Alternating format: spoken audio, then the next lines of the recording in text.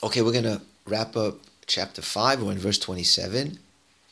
And it says that King Shlomo raised a levy out of all of Israel. And that levy that he imposed was 30,000 men. So Shlomo is now taxing the Jewish people, and it's coming in the form of labor, compulsory labor. And it's 30,000 men that are going to work for the Beit HaMikdash. And verse 28 tells us what they're going to do. He sent them to Lebanon. 10,000 a month in rotation, a month in Lebanon, 2 months at home. And Adoniram was over the levy. Adoniram was in charge of this because it was a compulsory levy that the Jewish people had to build the Beit HaMikdash. Their contribution was go to Lebanon and cut the trees there. Now, it wasn't that all 30,000 worked at one time. As we see in the verse, 10,000 each time. They worked in shifts. So there would be 1 month in Lebanon, 2 months at home. That means each man worked only 4 months out of the year. And verse 29 says the following, and Shlomo had 70,000 who bore burdens. In Hebrew, they were sabalim, or schleppers would be the Yiddish word. 70,000 schleppers, heavy schlepping we're talking about, bearing heavy burdens. And 80,000 that were hewers in the mountains. That means another 80,000 were cutters or choppers in the mountain. That's 150,000 non-Jews. Verse 29 is talking about the non-Jewish labor. So the question has to be raised, where did these non-Jewish residents of the land who worked for Solomon here, where they come from? Well, we know that, if you go back to the book of Joshua, that it's true Joshua conquered the land of Israel from the Canaanites, but we see lots of verses throughout that he did not completely drive them out of the land of Israel. So we see verses all over there that they did not dispossess the inhabitants of the land all the way. They left many pockets of Canaanites, of the population, inside Israel, and the tribes had to deal with them, and they really never succeeded in totally driving them out. As a matter of fact, in the book of Judges, the very beginning of it, at the end of the first chapter, beginning of the second chapter, they give a list of the tribes of Israel who did not succeed in driving out the inhabitants of the land of those Canaanites who were in their particular portion. And the Jews are severely admonished for not driving out the inhabitants of the land completely. And it became a snare to them, thorns in their eyes, as the angel tells them there in the book of Judges chapter 2. Now, the halach is the following. It says that when Joshua came into the land, he sent 3 letters upon entering, before entering the land. And the letter gave the Canaanite people 3 options. The first option was, you can leave. We're coming in. You have the option to flee. The second option was to fight, which most obviously did, because they weren't going to abandon the premises for the Jewish people. They had lived there many years, and so they weren't likely to just leave, even if they knew the Jewish people had a strong army and there were miracles for them in the desert. Obviously, they weren't going to just abandon the land and flee, so most of them fought. As we see in the book of Joshua, there was a 7-year conquest and so forth. The third option was to lahashlim, which means to come to terms or make peace with the Jewish people. And that means that has conditions for the peace, that they have to observe the 7 mitzvahs of Bnei Noach, the 7 Noahide laws, plus they have to pay taxes and servitude. If they do those 3 things and they make peace, again, the 7 Noahide laws and taxes and servitude, then they can be resident strangers. They have the status of a resident stranger in the land of Israel, and then they're allowed to be there. So these 150,000, maybe some of them were resident strangers, maybe some weren't.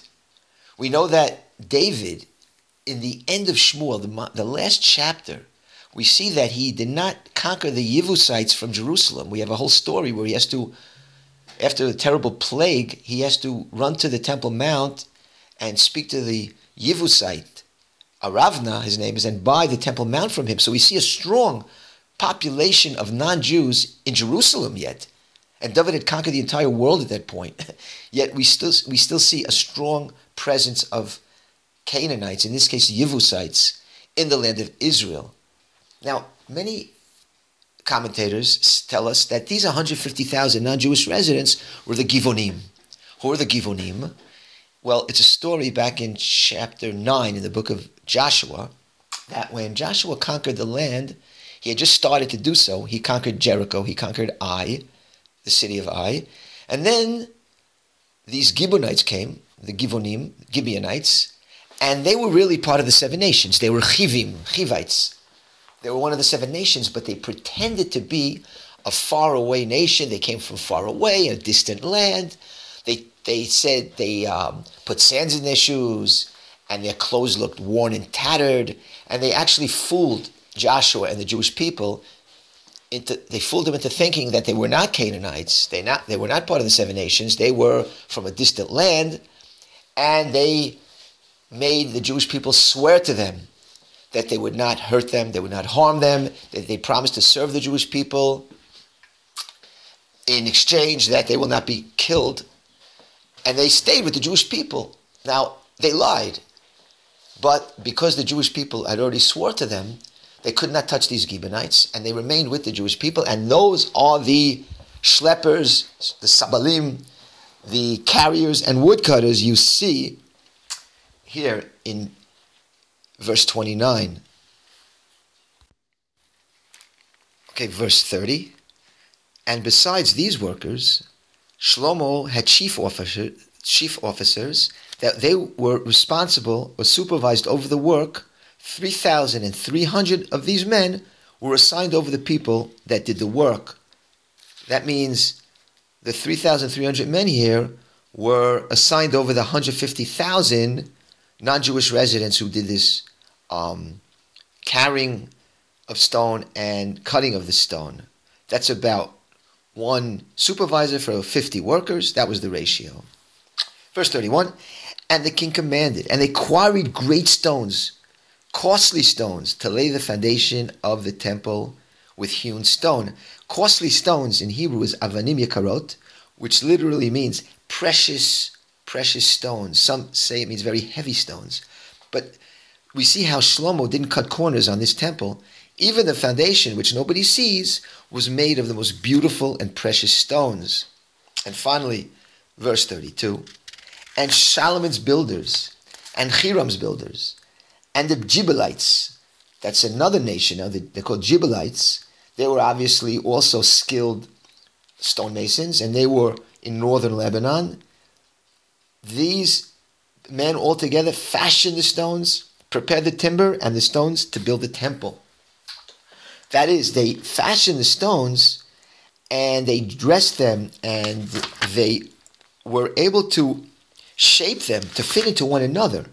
So by the time these stones came to the temple, to the temple mount for building, they just had to be assembled like Lego, it was like prefab housing, which is amazing technology for that time.